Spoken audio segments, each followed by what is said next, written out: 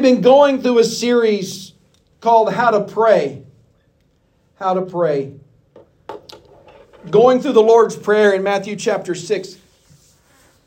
On the topics of God's will, His provision, the last 2 weeks. And then for forgiveness is what we're going to talk about this week. Next week it's going to be about temptation. And the forgiveness thing really unfolds into, I think, some things that I came across yesterday. I had a conversation with a young lady yesterday.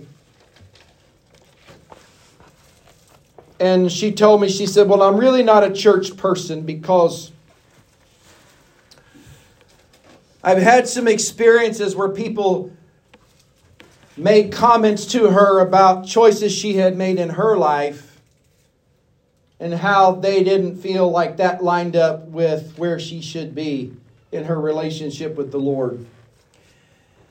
And how that if she didn't follow the church's program, that she probably should look for someplace else to go. And I told her, I said, you know, my grandpa, who passed away in 1988, he was a preacher, and he said something one time when he was preaching, and it really just kind of spoke volumes to me. And I still remember it to this day. And it's really the amazing grace of the Lord that He gives us so that we can in turn show that grace to other people. Yeah. My grandpa said this. He said, don't try and pick a splinter out of my eye if you got a whole lumber yard in your own. Amen. And I told this young lady, I said, well, the sad part is that they need to be paying attention to their walk with the Lord and not your walk with the Lord.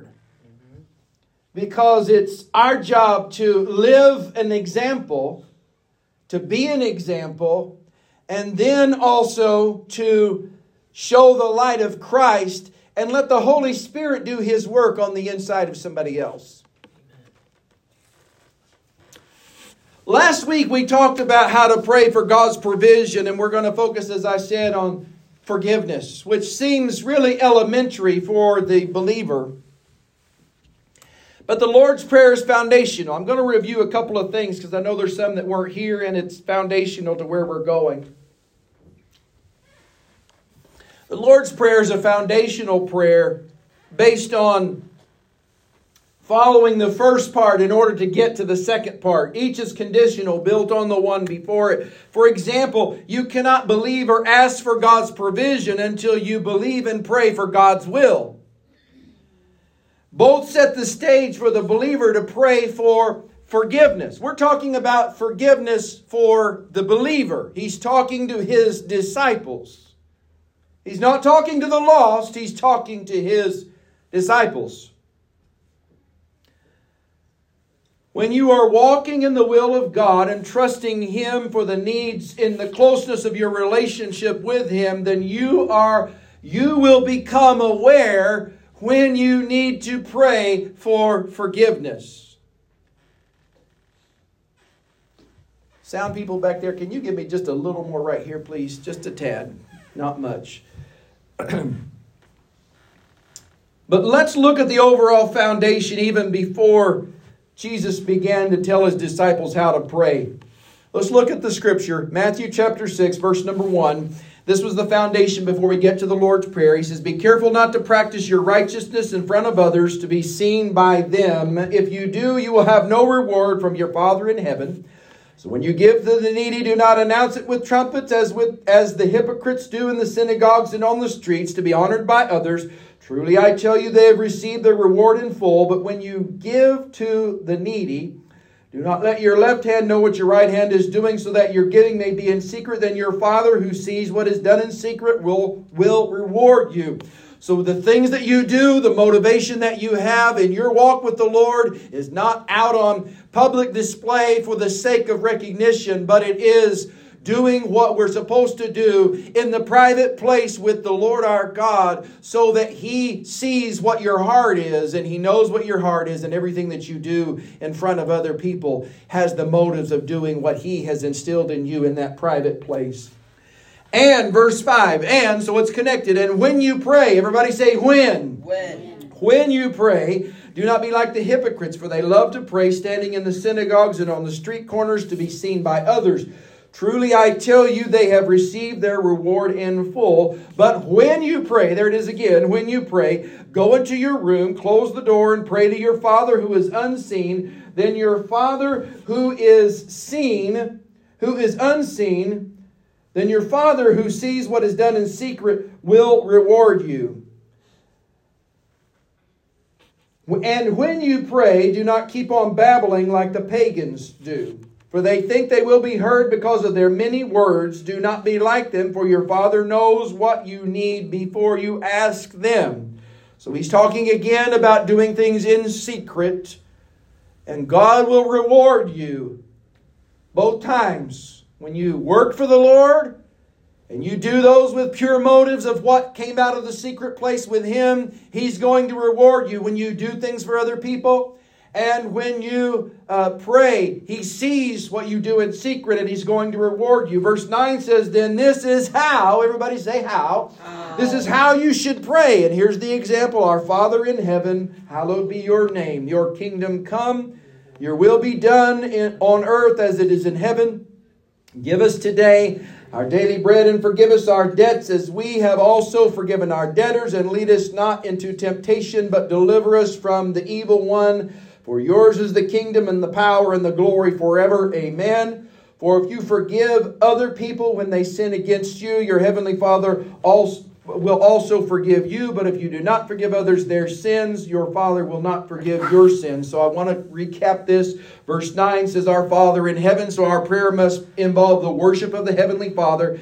He loves and He cares for us so much that He gave His only begotten Son so that we wouldn't perish. And then he goes on to say, hallowed be your name. The word hallowed means with the utmost respect, the utmost awe, the utmost reverence. I'm never going to do anything that will bring reproach on the name of the Lord in my life. My life is going to be, if you look at it with a magnifying glass, and people who are not believers will look at your life with a magnifying glass, because you're supposed to be a Christian. Doesn't mean we never make mistakes. It doesn't mean we won't ever fall or fail. But it does mean that in our efforts and everything we do, we live a careful life trying not to bring reproach on anything that would cause anyone to think negatively or badly about the church, about the Lord, and about His people, and about your walk in the Lord. How we live is a reflection on what we believe. If you spend enough time around somebody and you listen to them talk, you can get an idea of what's on the inside of that individual. I've said this before. If I can spend some time with a man and I can hear him talk about his wife, I can tell you what kind of marriage they have. Just to hear him talk about his wife. How do people hear you talk when you talk? It's something to think about. Then we say, your kingdom come, your will be done on earth as it is in heaven. So when we pray, your will be done, we're laying it all out there. We're saying from the depths of our heart, what I want is more powerful and more important than what you want. Selfishness causes the destruction of many things. It causes the destruction of friendships. It causes the destruction of marriages. It causes the destruction of relationships. And it causes the distance is really the word I'm looking for. The distance between people and relationships, especially in your relationship with God. When we're selfish about what we want instead of what God wants, then God's just kind of waiting and waiting for us to see, well, whenever you get around to wanting what I want in your life, then maybe I'll show up. And so we pray, your will be done on earth as it is in heaven. It's in verse 10. When we pray this, the only reason why God's will might not be done is because He has given us a free will and we have the ability not to allow His plan or His purpose to be fulfilled, to become a reality in our lives. If we really can grasp how much better His plans are than our plans, how many know that His ways are higher than our ways, and as far as the heavens, as high as the heavens are above the earth? Then on last week from verse 11, give us today our daily bread. What we're really asking is Lord, provide us for what we need physically, emotionally, spiritually, in every way, right here, right now. And Lord, we can expect only God's provision through our relationship with Jesus. That's how we tap into the provision of God, is through our relationship with Jesus. And when we know that our relationship is right with Jesus, then we can absolutely pray for God's provision. We pray, Heavenly Father, I believe you will meet all my needs according to your word through my relationship with Jesus Christ.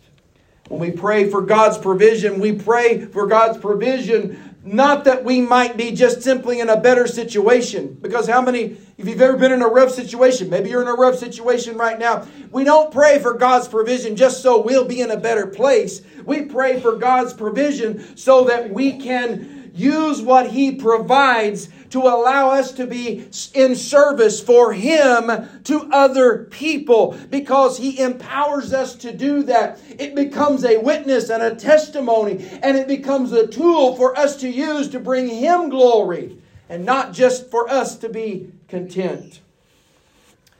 When we do what we can to bless those that are in need, God's provision working through us, then we find that He blesses us so that we can abound, or we can prosper, we can flourish in working for the Lord. There, that was the 5-minute recap, and I'll try not to talk quite as fast for the rest of this. I heard Brother Alexander say, our former pastor, he said, some people say I talk fast, and he said, no, they just listen slow. Verse 12, and forgive us our debts as we have also forgiven our debtors. The Greek word here for forgive, as it appears in this verse, is shown over 140 times in the New Testament. Some references mean to let go, or to leave behind, or to dismiss, or even cancel a debt.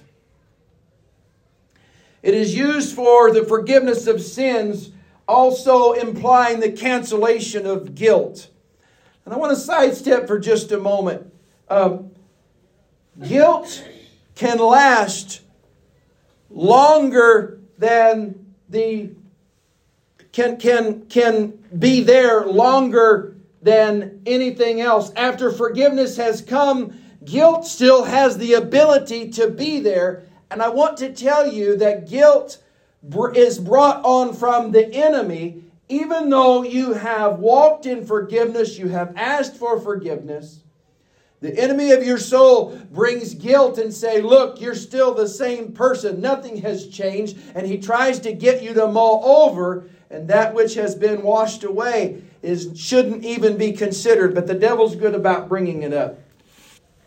When we hear the term forgive or forgiveness, it's natural for us to think about our first encounter with Jesus. We sung about it this morning, the amazing grace of the Lord. How He has washed our sins away. We've trusted in Him so we can accept the cancellation of our debt of sin through the shed blood of Jesus Christ. God leaves our sins behind us, all the wrong things that we have done against Him and His Word.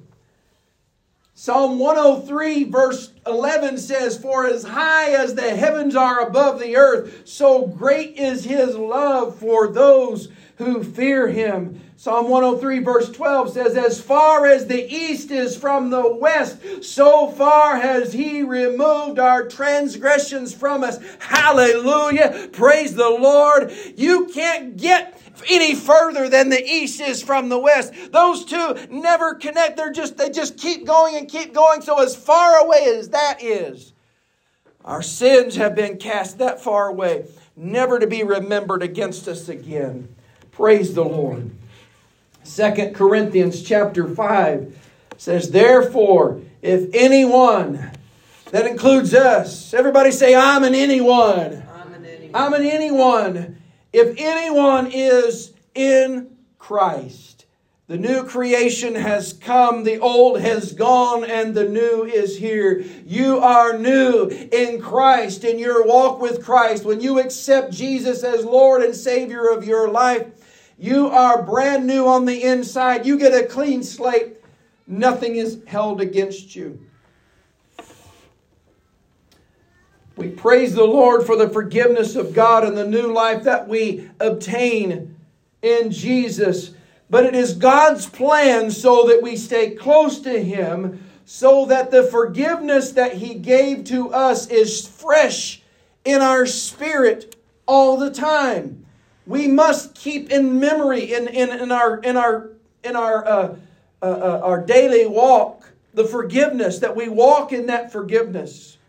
Galatians 5 verse 16 says it this way, so I say, walk by the Spirit, or in the Spirit, or with the Spirit's influence, and you will not gratify the desires of the flesh. That's a charge for you to be led by the Holy Spirit of God, so that you're not going to selfishly drift into that place where the earlier part of our passage in Matthew 6 said you should not go.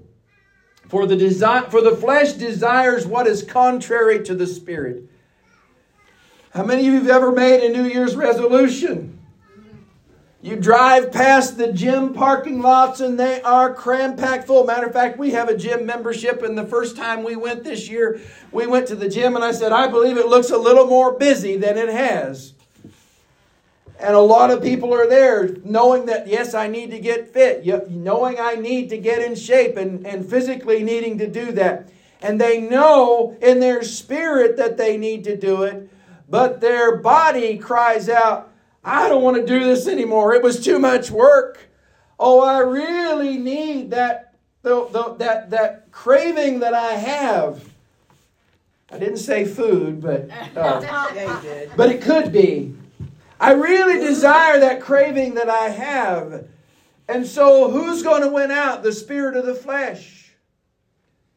I tell you, if you were in a medical situation and the doctor said, you've got to do this, and if you don't do this, you may only have X amount of time to live. And everybody's like, my mother-in-law, I love her. She's gone on to be with the Lord. Her name was Jenny, and she was diagnosed with type 2 diabetes. And she didn't seem like an unhealthy person. She wasn't overweight. But she was diagnosed. And from the moment that she was diagnosed with the diabetes, and the doctor said, you have to eat differently.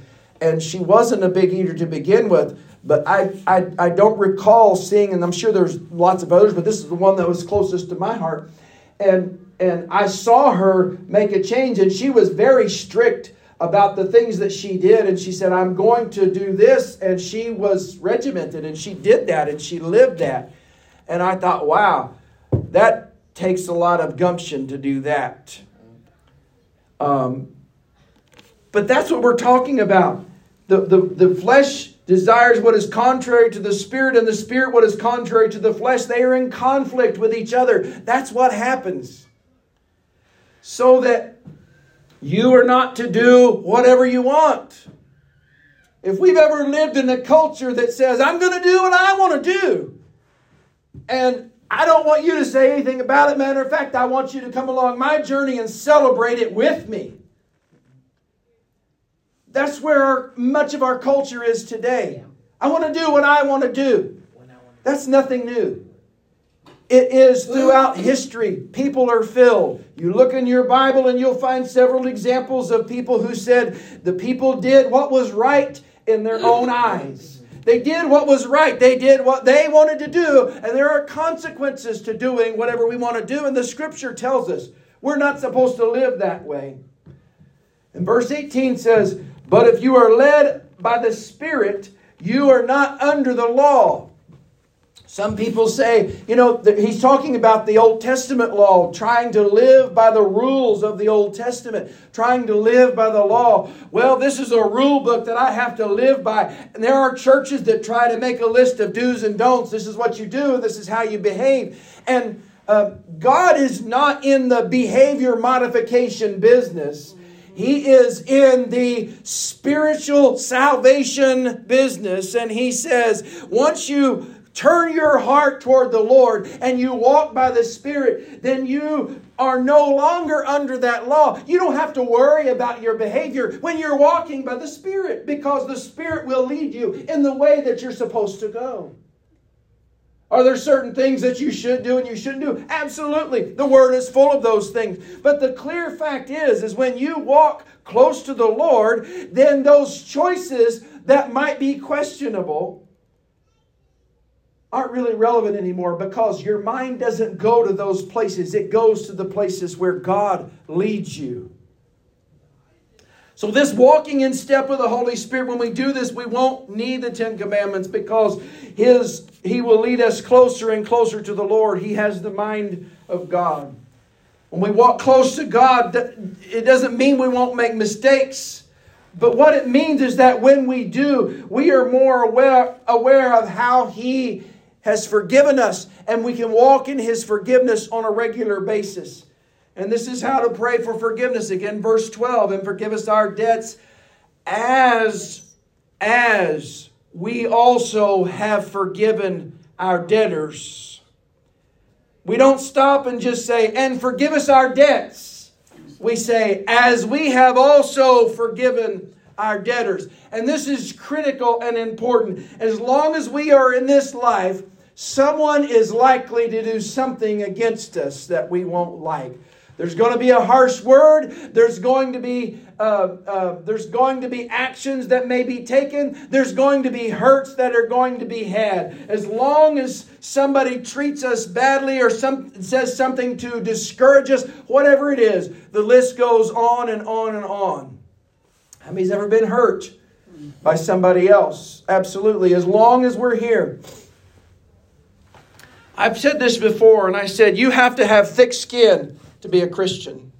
You have to have thick skin to be a Christian. What does that mean? It means that there are going to be people, and unfortunately I've seen that in the years of ministry that we've been involved with, where people even in the church, they're not walking in the Spirit, but they're walking in the flesh, and they say some things that they hadn't ought to say. And people have gotten hurt. And rather than try to make things right or whatever, hurt people go other places away from the hurt. And those same hurt people have gone into another place, and the same hurt opens again. How many have ever heard of repetitive behavior? Absolutely. Case in point, there's been people that have had relationships that have been hurtful relationships. And they will go from that relationship and they will get into another relationship that's very similar to that one, because there's something inside their makeup that subconsciously that happens. And what we're saying is that action by others is always going to happen. But how we react and how we respond to it is critical. So we say, Lord, we can pray, Lord, forgive them. But we can say, Lord, forgive us of the things that we have done. But we also, as we have also forgiven our debtors, those things that people have done against us. Praying for forgiveness means that we are also able to walk in forgiveness. We're asking God to forgive us of our offenses against Him in the same way that we have forgiven others of their offenses against us.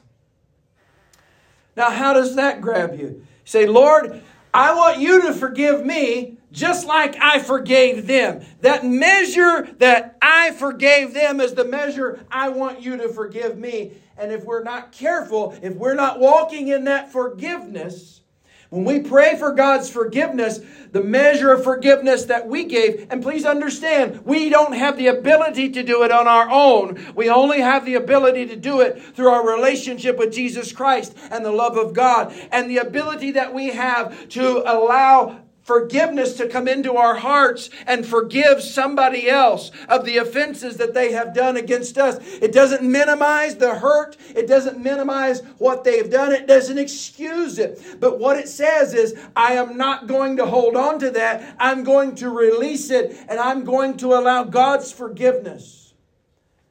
There's been people that you've seen, no doubt, in headlines whenever they've had a family member that's been harmed or even killed. And there's been both ends of the spectrum where people say, I'm never going to forgive that person. And many people will say they're justified. And another person will say, we have already forgiven him. And they're so broad on the end of the spectrum. And many people can't understand how somebody can forgive. They can only do that through the love of Christ. That's the only way. But as long as somebody else stands in the way of your being able to forgive, they stand in the way of your relationship with God. How to pray for forgiveness is, God, I know that you are forgiving and releasing me from the guilt of my sin and the wrong that I have done, because I have forgiven and released others from the wrongs they have done against me. If we are not forgiving others, then the prayer really is this, is, God, I know you can't forgive me because I can't forgive somebody else. That's really what we're saying. Lord, you don't have the ability to forgive me because I didn't forgive somebody else. We can't pray this prayer if we're not forgiving. And it's critical. I know this is not a popular message.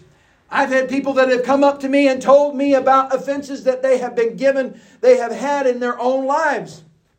And I have said, what the Bible says is that you need to go to that person and talk to that person.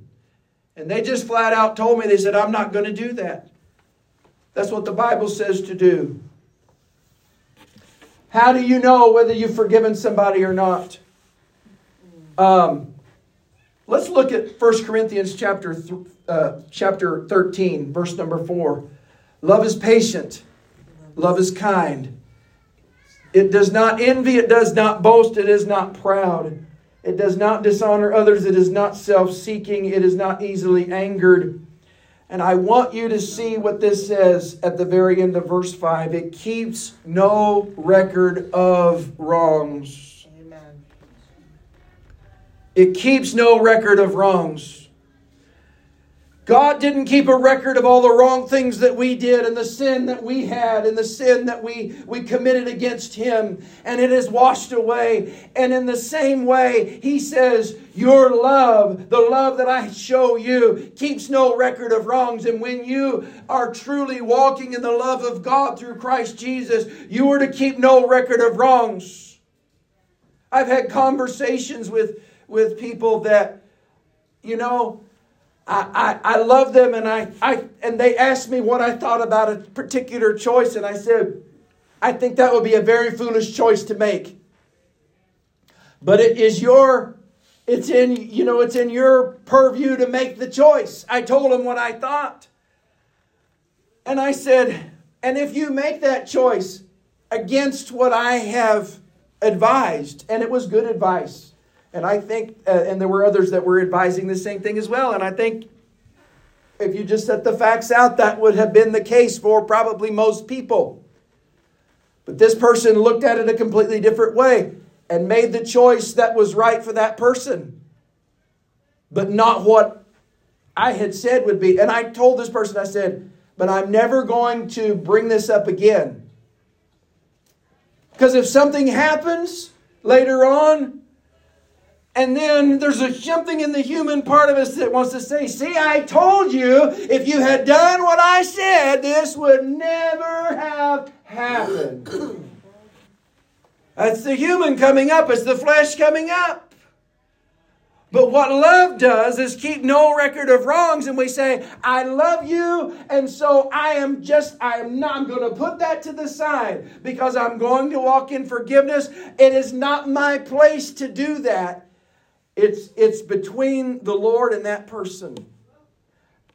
I know this is a shouting message. Don't shout me down just because I'm preaching good. It's the truth and you know it. Yeah. Amen.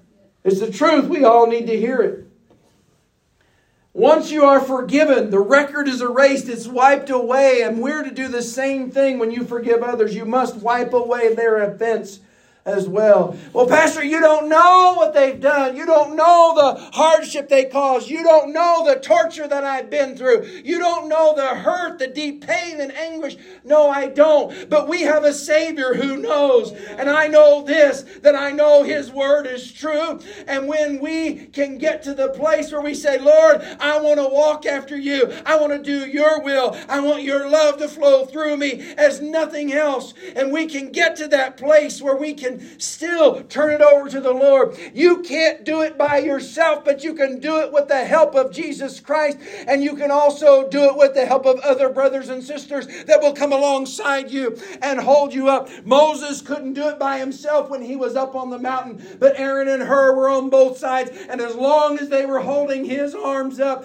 the battle was won, and it continually be won. And it wasn't like they held his arms up and then it was done. There was a process that they went through. He got tired and his arms would go down and the battle would start to go the other way. There is a battle for the forgiveness that we must exercise for those offenses that other people have gone against us. And we have to get to that place. And in order to get to that place, it may not be a time where we say, well, we're just going to pray the prayer and it's going to be done. I believe it could be a moment like when Moses and Aaron and Hur were on top of the mountain and there was a struggle because the enemy of your soul does not want to let that go. He does not want you to walk in forgiveness. He wants to keep that festered up in your spirit, because as long as he can do that, he takes your relationship with the Lord and he puts that barrier in there.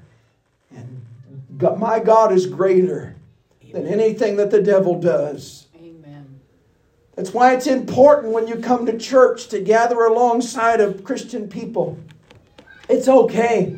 I told somebody one time that says, they told me, they said, I feel embarrassed because it seems like every time I come to church, I need prayer. And I said, that doesn't matter one bit, because they were thinking about what will other people think. It doesn't really matter. If you need to come up to the altar and you pray, and I said, if you gotta ride that altar every week to get to heaven or to make it or to do whatever needs to be done, you just put a saddle on it and ride it all the way to heaven. He will take you wherever you need to go.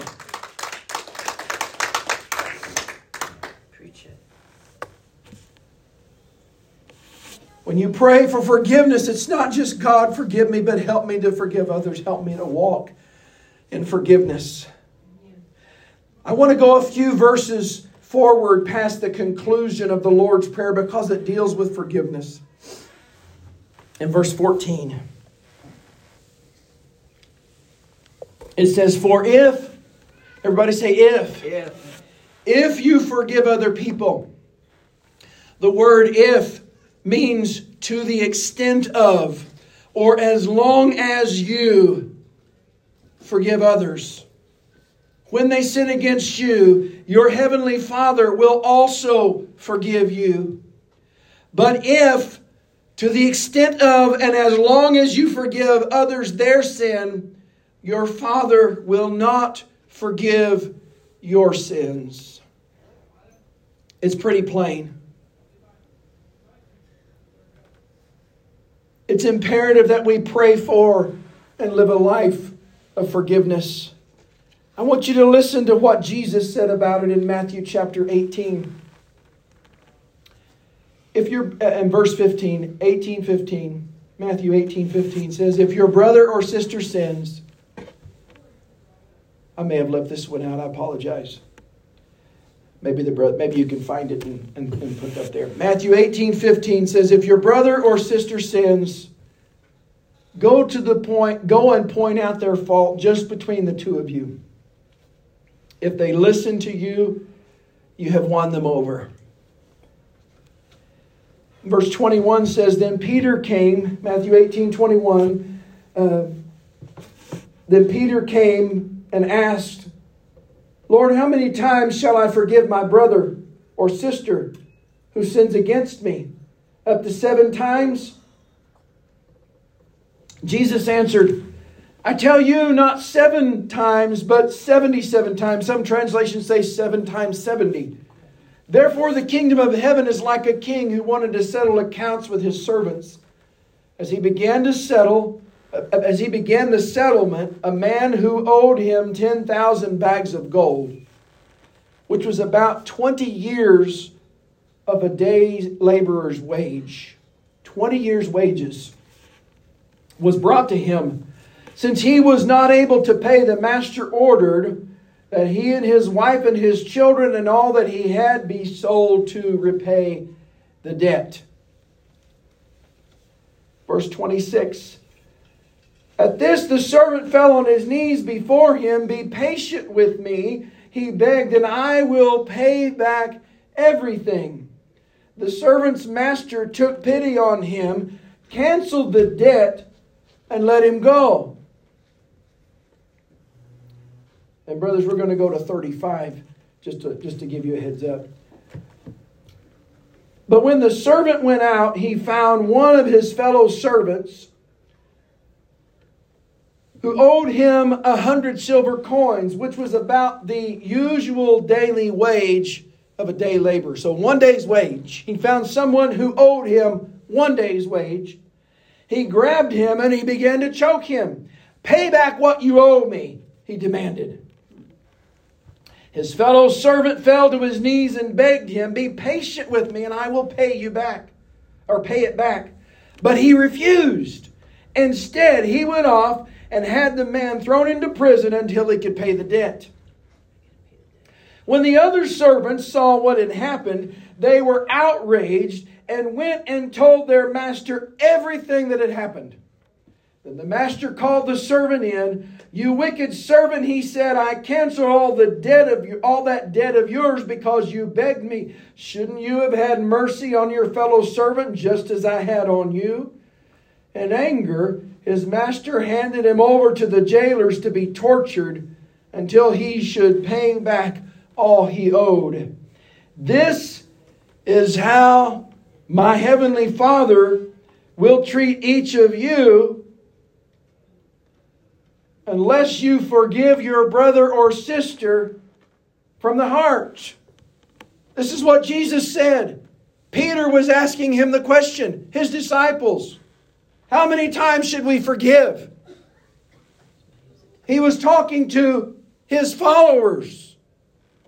In this parable, the servant had his debt canceled, but because he would not forgive the debt of someone else who was even much smaller than the debt he had, the master uncanceled his debt. He uncanceled his debt. You read it. There it was. How many know that God's promises are conditional? If you do this, then I will do this. If you won't do this, then I won't do that. And in verse 35, Jesus taught that forgiveness is freely given to repentant sinners, but it's conditional according to a person's willingness to forgive others. If we are unmerciful and unforgiving towards someone else, that will block the flow of God's forgiveness toward us. I don't want to live a life where I pray in futility, God forgive me for something I just did. And He says no because I haven't forgiven somebody else. But it's not my responsibility. They're the ones that did me. They need to come to me. But it is our responsibility because we know what the Word of God says. We know what the Word of God says.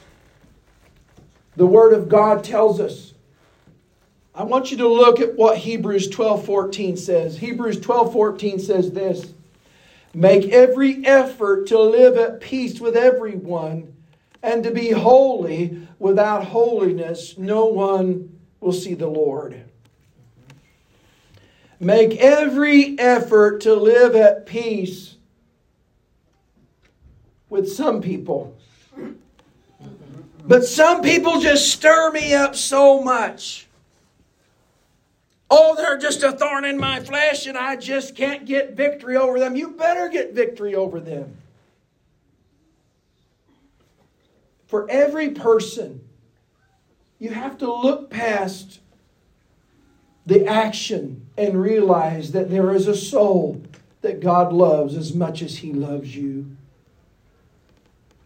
When our prayer is, God, forgive me as I forgive others, then we'll be able to live this verse and have peace with everyone. We're supposed to be the peacemakers. We're talking about how to pray for God's forgiveness, how to pray for forgiveness. When this happens, then we can be holy, which means we're set apart, or we're separated from sin and set apart for God and His purpose. I think it's important for us to realize that when we are walking in unforgiveness, we are walking against the will of God and against the Word of God. And I would go a step further and call it sin. Mm-hmm. Sin. When you are purposely doing what you know that the Word of God says not to do, it's sin. Amen. There's no two ways about it. And it's human for us to want to compartmentalize our lives. It's human for us to say, well, everything's going okay over here. I've had some people, I've heard this, somebody said this to my face. I couldn't believe it. They were talking about somebody else in a particular church that we belong to. And there was a conflict between these two people. And this lady told me, she said, well, I find that if I avoid going and being around this person or close to him, then I don't have to deal with it. I know there's an offense there. I don't want to fix it, so I'll just avoid it. How many know avoiding doesn't fix anything?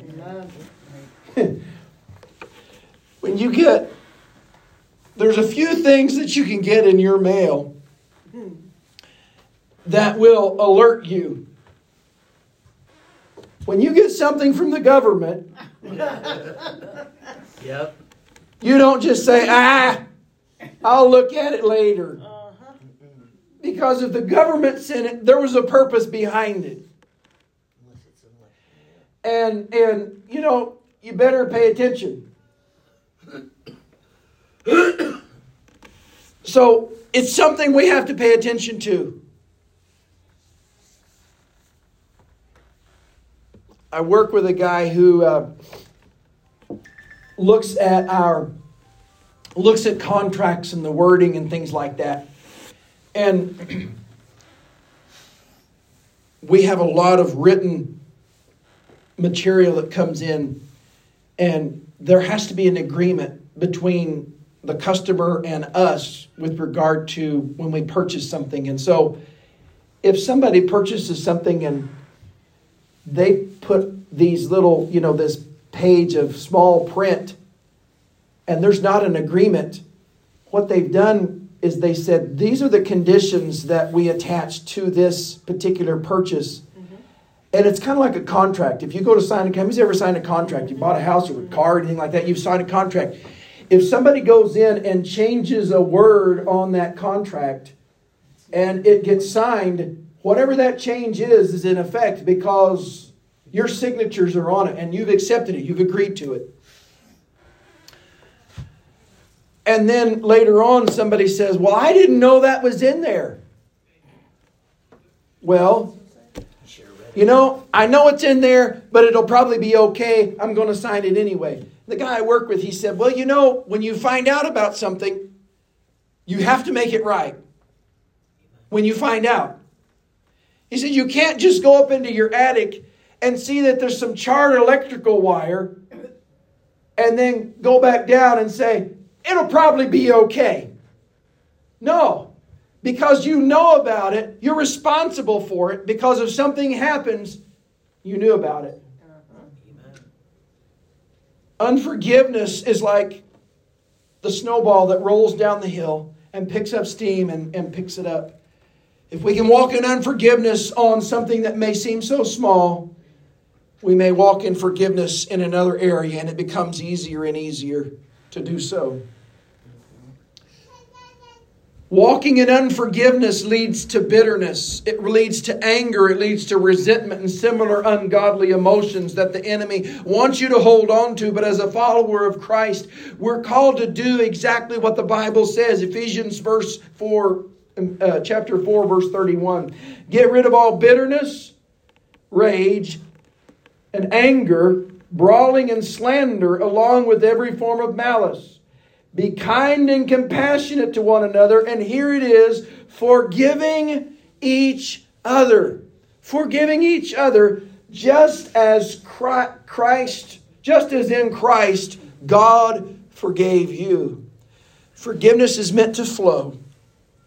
I've seen personally how unforgiveness translated into bitterness, and it broke up marriages and families.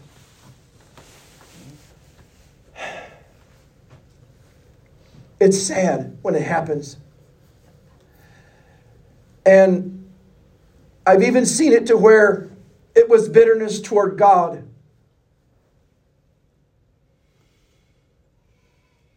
And it should have been hatred for the devil instead of bitterness toward God, because God doesn't cause the bad things to happen.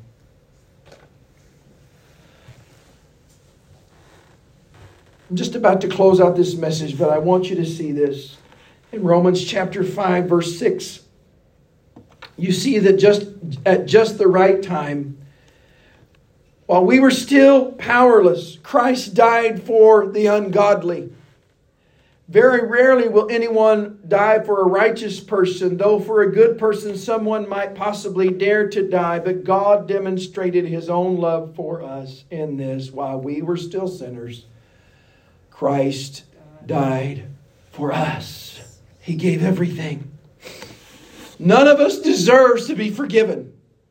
I think we know that. We don't deserve to be forgiven, but God forgave us in His great and rich love and mercy. Mercy is love and favor shown to someone who doesn't deserve it.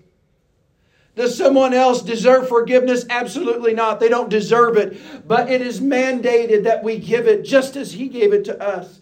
So how we pray for forgiveness is verse 12, and forgive us our debts as we have forgiven our debtors. And the prayer must be, God, let forgiveness flow through me. I can't do it on my own, but through your love and your grace, I can do that. And that's the only way that I can. And that's how we pray for God's forgiveness. Let's bow for prayer. Father, I thank you for your word today. And I thank you, Lord, that we're reminded how you loved and how you gave so that we have been forgiven, never to be remembered against us again. And Lord, there's times whenever the enemy has come and used other people and harsh things have been done and said, and sometimes those things have been internalized. And Lord, you've called us according to your word. We've just read it, that we are not to hold on to that we are to let it go and we are to forgive. Lord, I can't do it on my own, but I believe that I can do it through you. Lord, first and foremost, I have to make sure that my relationship with you is right and it's good. And we do that only through asking for forgiveness of our sins initially, so that we can have a relationship with you as Lord and Savior of our lives. And as we do that and we make you Lord and Savior, only then can we offer forgiveness to someone else. And Lord, we ask for your help for us to do that today. And we praise you for it, God. It may not be easy, but God, serving you is not easy, but walking with you is a pleasure. And we thank you for it, God. Thank you for the call. Thank you for your word that we've applied to our hearts. And may we do our best to please you and to walk in the way that you have called us to walk. In the name of Jesus. Amen. Amen.